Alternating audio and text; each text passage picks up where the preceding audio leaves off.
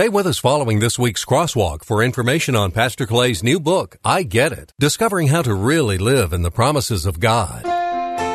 Growing in God's Word and learning what it means to take up our cross and follow Jesus. This is Crosswalk with Pastor Clay Stevens from Cross Culture Church in Raleigh. Christ is the big picture. Christ is what you got to realize. Christ is who you got to depend on. Christ is you got to be your source for your strength, not only for believing in Him, but actually the power to operate and function in your life on a daily basis.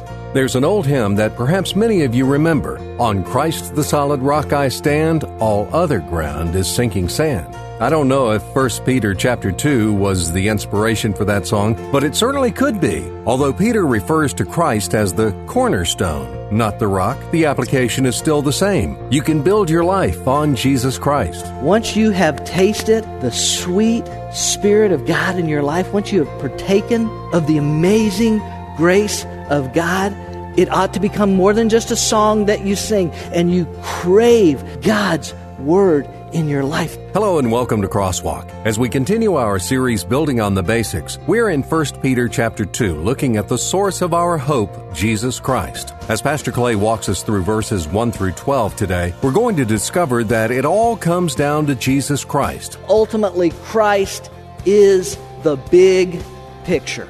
And I can find hope just in that idea. Those who come by faith to Jesus Christ find a cornerstone in which their life can be built. But, as we'll see today, for some, Jesus Christ is a stumbling block. For those of us who have given our lives to Christ, however, Peter reminds us of how special we are in the eyes of God, and how that makes all the difference in the world when it comes to living our lives. Thanks for joining us today. Now here's Pastor Clay. I want to lead you to the cross.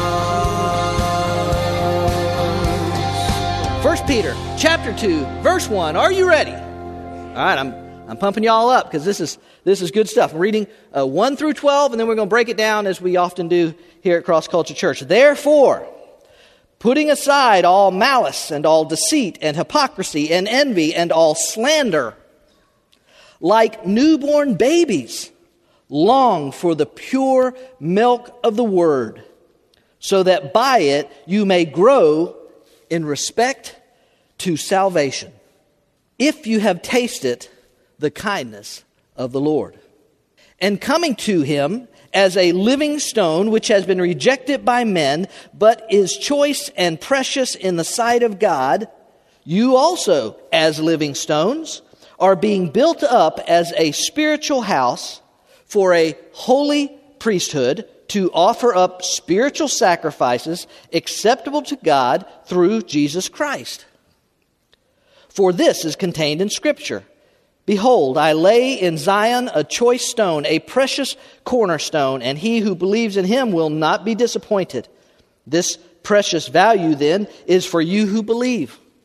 But for those who disbelieve, the stone which the builders rejected, meaning the Jewish leaders when Christ came, the stone which the builders rejected, this became the very cornerstone, and a stone of stumbling and a rock of offense. For they stumble because they are disobedient to the word, and to this doom they were also appointed. But you are a chosen race, a royal priesthood, a holy nation, a people for God's own possession, so that you may proclaim the excellencies of Him who has called you out of darkness and into His marvelous light. For you once were not a people, but now you are the people of God. You had not received mercy, but now you have received mercy.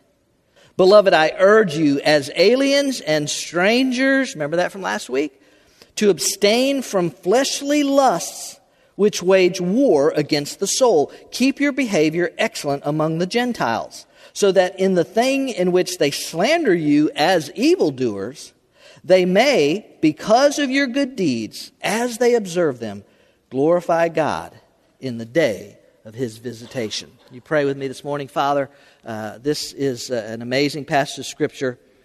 And I think about this truly who was a simple, oftentimes hot-headed, perhaps a bit arrogant, impetuous fisherman who was saved by your amazing grace and transformed by the power of the gospel. And then writing under the inspiration of the Holy Spirit, he penned what is a magnificently beautiful description of who we are in Christ Jesus and who He is as our sovereign Lord and Savior. Today, as we look to find hope for our lives, I'm mindful of what's gone on just over the last couple of days in Paris. So many people killed, so many people stepped out into eternity. How many of them knew Christ as their Savior? We mourn their loss and we think of the horrendous acts of these terrorists who are, in my opinion, cowards. But how much do we think about the spiritual condition of those people who died and where they will spend eternity? It's not about the fact that they didn't deserve to be killed at the hands of monstrous people, but did they have a relationship with you? And it just, again, it was just crazier and crazier the times in which we live. And we need to be reminded of the hope that we have in you. So today, for every mother in this room, every father in this room, every single person, every married couple, every child, every teenager, every adult, every person, may we grab a hold of what can seem like a lot to take in. And may we find hope in the reality of what we find here in Peter's letter. And I ask this in the magnificent name of our Savior, Jesus, the Christ. Amen. It's a lot to take in. We're going to try and break it down in the time that we have, but I want to start really with a very simple idea. I want to give you a BP squared, a big picture biblical principle to start with this morning, and it looks like this. Christ is the big picture.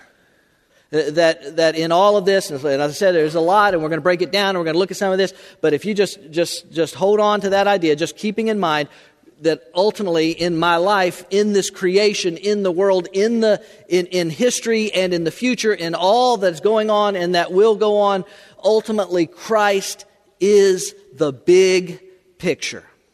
And I can find hope just in that idea and just remembering, hey, as y'all said a minute ago, y'all repeat, I said God is good, and several of y'all said all the time.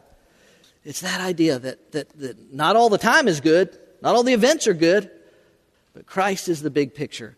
He is the central element of our lives. Watch how this unfolds. Let's start with this idea this morning as we break it apart. There is spiritual nourishment from Christ.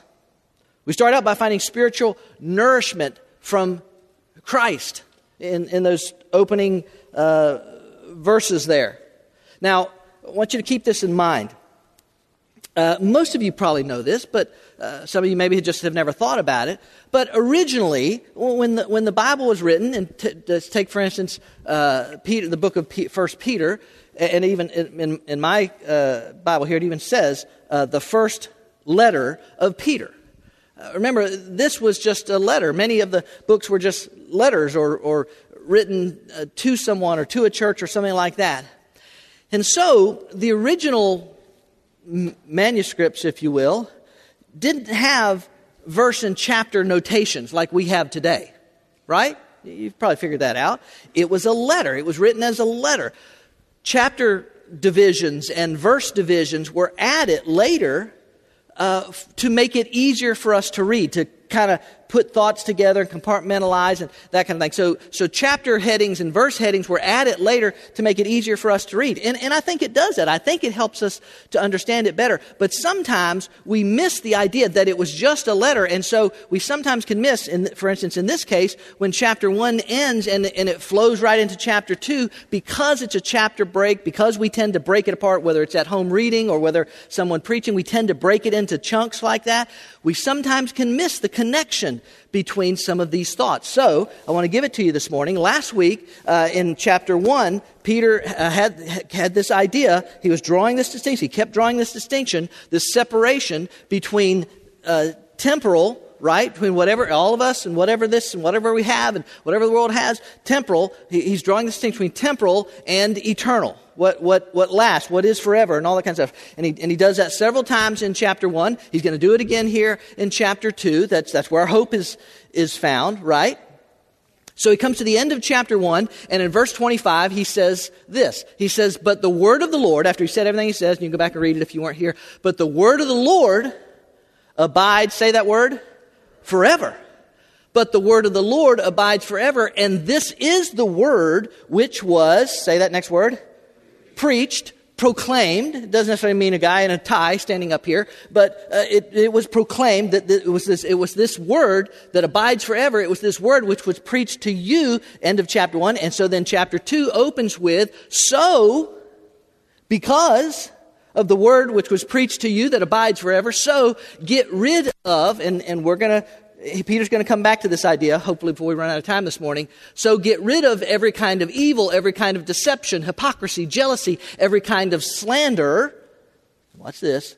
Desire God's pure word as newborn babes. In other words, in the same way that newborn babies desire milk. Any of y'all ever been around a newborn baby that was hungry? They will let you know. Yeah, I just thought of something. Wouldn't it be awesome if believers acted that way in churches that didn't preach the word? If they just all of a sudden just broke out, wah, wah, wah. I don't know. That just strikes me as funny. I don't know. Desire God's pure word as newborn babies desire milk. Watch this. Then you will grow in your, say it, salvation. You'll grow in your salvation. Certainly you have tasted that the Lord is good. That last sentence in particular, I tend to lean towards the understanding that it's kind of, I think it's intended to kind of be a rhetorical question, which is kind of how the New American Standard puts it. If you have tasted that the Lord is good. In other words, man, if you have experienced the grace of God in your life, if you have tasted this new life that comes as a relationship with Jesus Christ, if this is real, if this is something that's actually happened in your life, if it's authentic, then man, you ought to crave, you ought to thirst for the Word of God in the same way that a newborn baby craves and desires and must have the Word of God, or the milk of God, the milk in their life in order to get nourishment into their body. Peter says in the exact same way, your body needs nourishment so that you can grow in your salvation. And if you don't feed on the Word of God, then you're in essence malnourished. You have to crave, you have to desire it. We have many, but one of Cindy and my favorite restaurants is the Cheesecake Factory. Well, we don't go there that often. It's a little higher priced. We go there a couple times, 2 or 3 times a year. But it's one of our favorite restaurants. Now, one of the things about the Cheesecake Factory, when you go there and you sit down, they come over and they put this book in front of you. You know what I'm saying? Those of y'all that have been there, the menu, it's like a book. It's like a book. The thing looks like the old Sears Christmas catalogs that some of us grew up with when we were kids. Some of y'all remember those things? Now, for you younger generations, the Sears Christmas catalog was how some of us used to Christmas shop before the internet. Before the internet? How barbaric. I know. It was rough. But so anyway, they put this book down in front of you. Now, even though I always look through it, I never have to. Because I always order the same thing every single time I go to Cheesecake Factory. Sweet tamale corn cakes. Amen. Amen. We just might as well break out in revival right here. It's the sweet tamale corn cakes from Cheesecake Factory. They are absolutely delicious. And so why do I order the same thing every time? Because I've tasted them.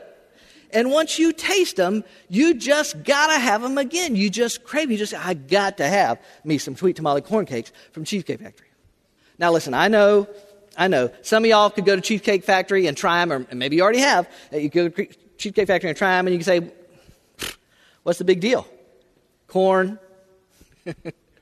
some sour cream, avocado, or whatever was in them. What's the big deal? I understand taste buds can vary. I know that. I understand how that works. But listen to me. Once you have tasted the sweet Spirit of God in your life, once you have partaken of the amazing grace of God, it ought to become more than just a song that you sing. That it's a soul that has been saved, and you crave God's Word in your life, this desire that you have for God's Word. I grew up in church. Some of y'all know I grew up in in church for the most part, at least in my preteen years. And I could tell you some of the stories from the Bible, I'm sure. And if you had asked me back then, do you believe in the Bible? Do you believe the Bible is true? I'm confident I would have said, well, sure. But I didn't care. I didn't care. I certainly didn't live like I believed it. Certainly when I got into my teenage years, I didn't live like I believed it. But in my mid-20s, God got a hold of my life, and I tasted, for the first time really, tasted that the Lord is good. He redeemed me. He saved me. He bought me back out of my own depravity, my own sin. And I can't explain it. I can't tell you how it happened, or I can't. I can just tell you that I acquired this taste for the Word of God. I wanted the Word of God in my life. And something happened as a result of that. As a result of this craving and desire that I had for the Word of God, I began to grow up. I began to mature as a believer in Christ Jesus. As a result of nourishing on the Word of God. There is nourishment in Christ. Now, the question might be asked, how do I develop a taste for the Word of God? How do I crave the Word of God? Because some of you probably say, well, it's just kind of boring to me. Or I read it and I don't understand it, or whatever. So if Peter's saying, listen, your nourishment, there's where your nourishment is found. The Word of God, it's in there. That's where you can find your nourishment. And if you say, well, I want to grow up, I don't guess you have to answer this question, but do you want to grow up in Christ Jesus? Do you want to, by the way, you don't reach a level and say, yep, I'm there. We're growing all the time. We're growing. That's one of the amazing things about the power of God and the Word of God is that it just continues to grow and mature. And my prayer would be that every single person in this room or listening or watching this message would say, I really want to grow up in Christ Jesus. Well, Peter's saying right here, you got to crave, desire the Word of God the way a baby craves and desires milk. So you might ask, how do I acquire a taste for the Word of God? You got to try it. You got to try it. I have these chips here. My neighbor has her mom send these down, Linda, from Canada.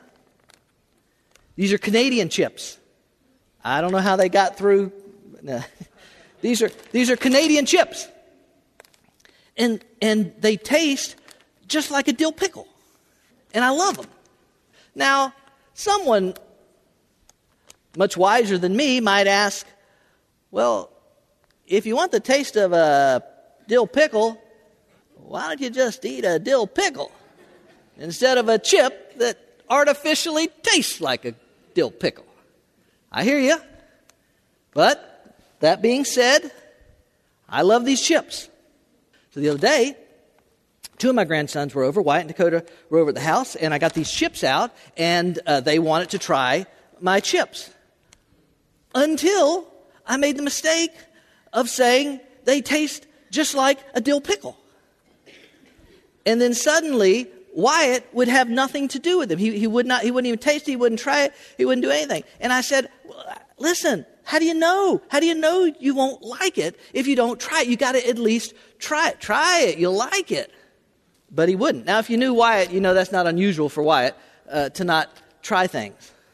But the simple matter is, folks, you got to try it. You've got to set time aside. And listen, I know you're busy. And some of y'all right now, as I say that, are saying, yeah, no, you don't. You get to sit up in your office and read the Bible all day. Yes, and thank you very much for allowing me to do that. But I didn't used to do that. I mean, before I was in... You understand what I'm saying? I'm just saying, if Peter says that's how you grow, and if Peter says you got to crave it and desire it the same way you would, the same way a baby would crave milk, then the only thing you can do is you got to dig in. You got to say, all right, I'm doing it. New Year is coming up. I'm gonna set 30 minutes aside 5 days a week, and I'm going to plunge into the Word of God. if you try it. And I really believe this because I believe I'm not just a salesperson, folks. I am a satisfied customer. And I really believe, who make the best salesmen, by the way, but I really believe that if you will try, if you will set that time aside and say, I'm going to do this, I'm going to do it every day, that as you begin to experience God's power in your life, and that's what you will do, as you begin to experience His peace in what's normally a stressful situation, as you begin to experience His power at a time when you might normally feel weak, as you begin to experience what comes from the Word of God, because, said some of y'all in counseling sessions with me, if you've ever come to me for counseling, I know, meet Mr. Broken Record. Here I am, because I got one answer right here. It's the Word of God. Now, I know it's a practical thing. Sometimes but this is it right here. This is it. And as you do that, as you experience it, you begin to develop a taste for it. And you begin to say, wow, man, something's come up. I've missed it. I haven't fed on the Word of God for a couple of days. You understand what I'm saying? That's what happens. That's what you've got to do. You have to crave the Word of God if you want to grow up in your relationship with Christ Jesus. So there is spiritual nourishment. It's found in Christ, the living Word, who has given us the written Word. Okay? Wow. Took a long time for me to explain that one. Let's go on. Second, there is a spiritual home built on Christ. All right, now watch this. There's a spiritual home built on Christ. Y'all with me?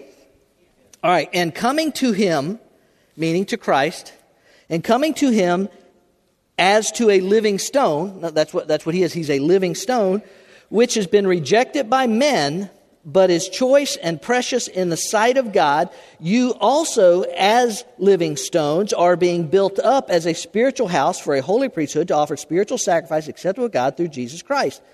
For this is contained in Scripture. Behold, I lay in Zion a choice stone, a precious cornerstone, and he who believes in Him will not be disappointed. This precious value then is for you who believe. Peter switches his metaphors here from a growing baby to a growing building or a growing house. In one sense, he's kind of saying the same thing. He's just saying it in a different way. It's still always coming back to Christ. Christ is the big picture. Christ is what you've got to realize. Christ is who you got to depend on. Christ is you got to be your source for your strength, not only for believing in Him, for salvation, but actually the power to operate and function in your life on a daily basis. And Peter quotes from Isaiah, I think it's chapter 28, verse 16, somewhere in there. Isaiah chapter 28, Peter quotes from that. A passage, by the way, if you're not familiar, that was written 700 years before Jesus was even born. Get your mind around that. That's double the age of our country. 700 years before Jesus was even born, Isaiah prophesied about this one, and he is referred to as a cornerstone. Did you see that? Did you hear that as we read it? He's a cornerstone. Now, we know today virtually every home or building, at least in an industrialized world, is built primarily with a poured concrete foundation, right? Don't ask me anything complicated about that because I've given you about the extent of my building knowledge. But there's a poured concrete foundation. But for most of the world, throughout most of history, that's not how a foundation was built. A foundation was built on stones. Now, if it's a rustic cabin out in the woods, they might just gather stones out of a riverbed. But if it's a more advanced group of people or in a more populated area, stones would be cut out of a quarry and they would be used. And the cornerstone, as you can probably surmise, the cornerstone became the vital part of the foundation. It was crucial that everything came off of the cornerstone. The cornerstone had to be solid or everything else wouldn't matter. And listen, here's what happened. You could build the grandest building, the greatest, biggest home, you could build it all. But if it wasn't built on the cornerstone, if the cornerstone wasn't right, if this cornerstone wasn't what it was supposed to be, count on it, mark it down, sooner or later, it's going to crumble. In storms, in high winds, given enough time, if it's not built on the cornerstone, it will crumble. Wow. I don't even have to make application for that, do I? For our lives. But then he says, not only is he the cornerstone, but then he's also referred to as the living stone. Would y'all say that word with me? Living stone. He's the living stone. See, here's the deal. The Jewish leaders and Satan, they thought if we can kill him, we can put an end to this stuff once and for all. Boy, did they get that one wrong. They really didn't understand, did they? They really did not understand. Think about the irony of this. Satan, who would desire to keep any person from a relationship with the living God, by putting Jesus to death, actually opened the door so that all of us could have a relationship with him. He is the living stone. You see, we don't worship idols made of stone or wood as much of the world does. We don't worship our ancestors who are in the ground as much of the world does. We don't worship fame or fortune or possessions or things as much of the world does. We worship a living God. He is the living stone. Now, if there's not hope in that, I don't know where you're going to find hope. He is the living stone, and that is what our faith is built on. It is a live faith, not on some religious leader who died, a couple millennia ago or 200 years ago or anything else like that, but it's built on the cornerstone, who's the living stone, Jesus Christ. And then Peter goes on, not only is he the cornerstone and the living stone, but because he is the cornerstone and because he is the living stone, he says we also, as living stones, are being built up. That's those of us who have placed our faith in Christ. We are being built up as a spiritual house for a holy priesthood to offer up spiritual sacrifices acceptable to God through Jesus Christ. So, those of us who've come to faith in Jesus Christ we are now living stones being built on the foundation of Jesus Christ. You are made alive in Christ Jesus. See, we were dead in our trespasses and sins. We were alienated from God. We were all of these things, but because of what Christ has done, we are now living. We now have life. We now have hope. Look at a few passages of Scripture. Romans chapter 6. Even so, consider yourselves to be dead to sin, but alive to God in Jesus Christ. Watch this connection that keeps being drawn between death and life. Romans 8. If Christ is in you, though the body is dead because of sin. In other words, your mortal body is going to decay, the sin curse, all that kind of stuff, and you are separated from God because of that, yet the Spirit is, say it, alive. Because of righteousness, because of God's righteousness. 1 Corinthians chapter 15. For as in Adam all die, so also in Christ, all those who are in Christ, all will be made, say it, alive.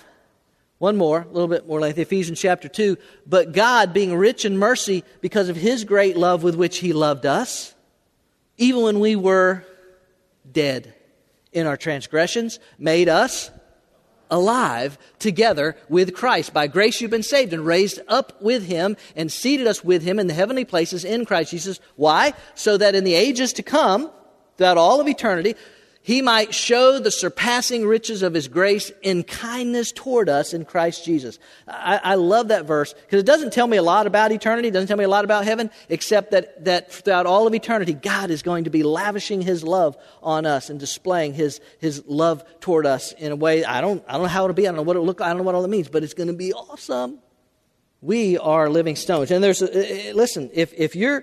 there's a sense that we collectively then are this house being built up. The house of God, in a sense, is being built up. And there's a connectedness there with each of us and how we come together with all of our quirks and all of our weird stuff and all of our good stuff and all of our talents and all of our skills and abilities and experiences. It all comes together and we're being built up into this spiritual house. And then Peter says this, that we are also a holy priesthood to offer up spiritual sacrifices acceptable to God through Christ Jesus. In the Old Testament, the priesthood, a priest would have to kill an animal to cover his sins and the sins of the people.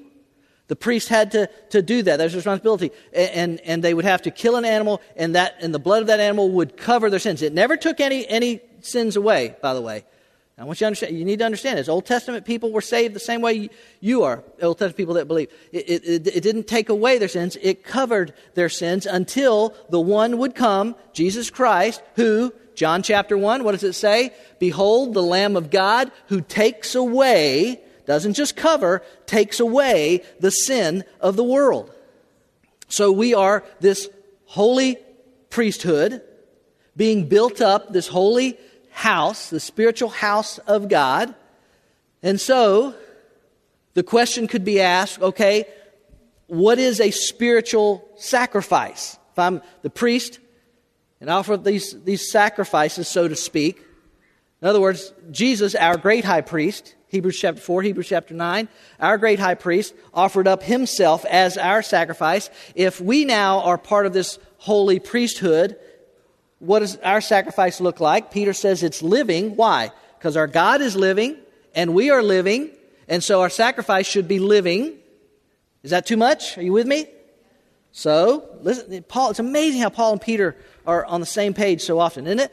Romans chapter 12, And so, dear brothers and sisters, I plead with you to give your bodies to God. There it is. We're coming back to the idea that Peter started this chapter with, and that we're going to close out verse 12 in just a moment. As you give your bodies to God because of all he has done for you, let them be a living, get that? And holy sacrifice, the kind he will find acceptable. This is truly the way to worship him. Don't copy the behavior and customs of this world, but let God transform you into a new person by changing the way you think. See, now I crave God. Now I crave God's word. Then you'll learn to know God's will for you. What is he? The same thing as Peter. Growing up in your salvation, which is good and pleasing and perfect. That's hope. That's who we are in Christ Jesus. And we offer our bodies to him as a living sacrifice. I didn't get nearly as far in this as I planned to get today, and there's just too much still to say for the remaining parts. But we can find hope in the fact that not only has God redeemed us, not only has he been the cornerstone on which we can build our lives. By the way, and believe me, I've tried it earlier in my life. If you can try and build your house on anything other than Christ, it will crumble. Now listen, you don't have to believe me, and I know there's probably even people who are watching this or maybe sitting out here and say, but I'm telling you, it will crumble sooner or later. I can promise you, I've seen it. I've seen it in enough people's lives. I've seen it enough countless times. I've seen it in the mess that the world is. If your house, if your home, if your life is built on anything other than Jesus Christ, the cornerstone, the living stone, it's only a matter of time. It eventually will crumble. Given enough storms, given enough pressure, given enough hard winds blowing in your life, it will crumble. And someday, Peter's alluded to this a couple different times, someday when you stand before God, or attempt to stand before God on whatever foundation you have built, the foundation of your good works, the foundation of what you achieved in life, the foundation of notoriety, the foundation of money, or the foundation of how good a family you raised, or the foundation, whatever foundation you attempt to stand on someday, when you stand before God, listen to me, it will crumble under the justice and judgment of God, because there is only one foundation, and his name is Jesus Christ. I know that the world, and we'll talk about this next week. The next part was where Peter gets in, but those who do not believe, he becomes a stumbling block, a rock of offense. We're going to talk about that in the world in which we live. But the only question for you to answer today in your own mind is just, man, have I made Christ my cornerstone? As you evaluate your own life, oh yeah, I believe he died. Have you made him your cornerstone? The living stone, the cornerstone of your life, your house, your home. As we've heard today, it all comes down to Jesus Christ. Sadly, some people refuse to believe who Jesus Christ is and what he can do for them. They reject God's truth. Their rejection is the pathway to their own doom and destruction. Those of us who have come to Christ have a different destination. What a joy it is to know that we have been called out of the darkness into his marvelous light. We can certainly find hope in who we are in Christ Jesus. We're glad you joined us for this week's Crosswalk. Pastor Clay is the author of the book, I Get It, Discovering How to Really Live in the Promises of God. My prayer is that God would use it to help some people understand a few things about what it really takes to live in the promises of God. God wants you to live a life of peace and purpose and meaning and hope and fulfillment and contentment. He wants you to live a life without fear and without anxiety. Many people at some point in their life feel disconnected with the type of life and faith they read about in the Bible and what their lives look like on a daily basis. What is it that we're missing? What is it that we're not getting? If I'm not really living in the promises of God, why is that? That's what this book explores. I Get It is available online in electronic versions for the Nook and Kindle, as well as paperback form from Amazon.com. And ask for it by name at your favorite local bookstore. You can go in bookstores and just say, hey, have you got a book in here entitled I Get It from Clay Stevens? They can order this book out of their catalogs that they get. Get your copy today. Discover the promises of God and the steps you need to take to get it. And join us here each week online for another Crosswalk message. God has invited us to know Him through His Word, the Bible, a perfect record of God's revelation to man and applicable to every area of our lives. And if you're in the Raleigh area, we invite you to be a part of Cross Culture Worship. We meet at 10:30 every Sunday morning at the Leesville Road High School, a mile and a half south of I-540, exit 7. Cross Culture Church. We're a church, but instead of religion, we're about relationships. And instead of rituals, we practice realness. Our desire is to be used by God to show people that a life built on the finished work of Christ on the cross is where you'll find what you're searching for. Cross Culture Church. I'm not the water, I'm not the bread, but I know the place where your soul is fed. So hungry and thirsty, come and be blessed. I want to lead you to the cross. I want to lead you to the cross. I want to lead you to the cross.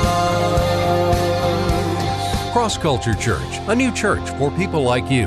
Learn more about us, who we are, what we're about, what we do, and what we believe. Visit us online at crossculturelife.org.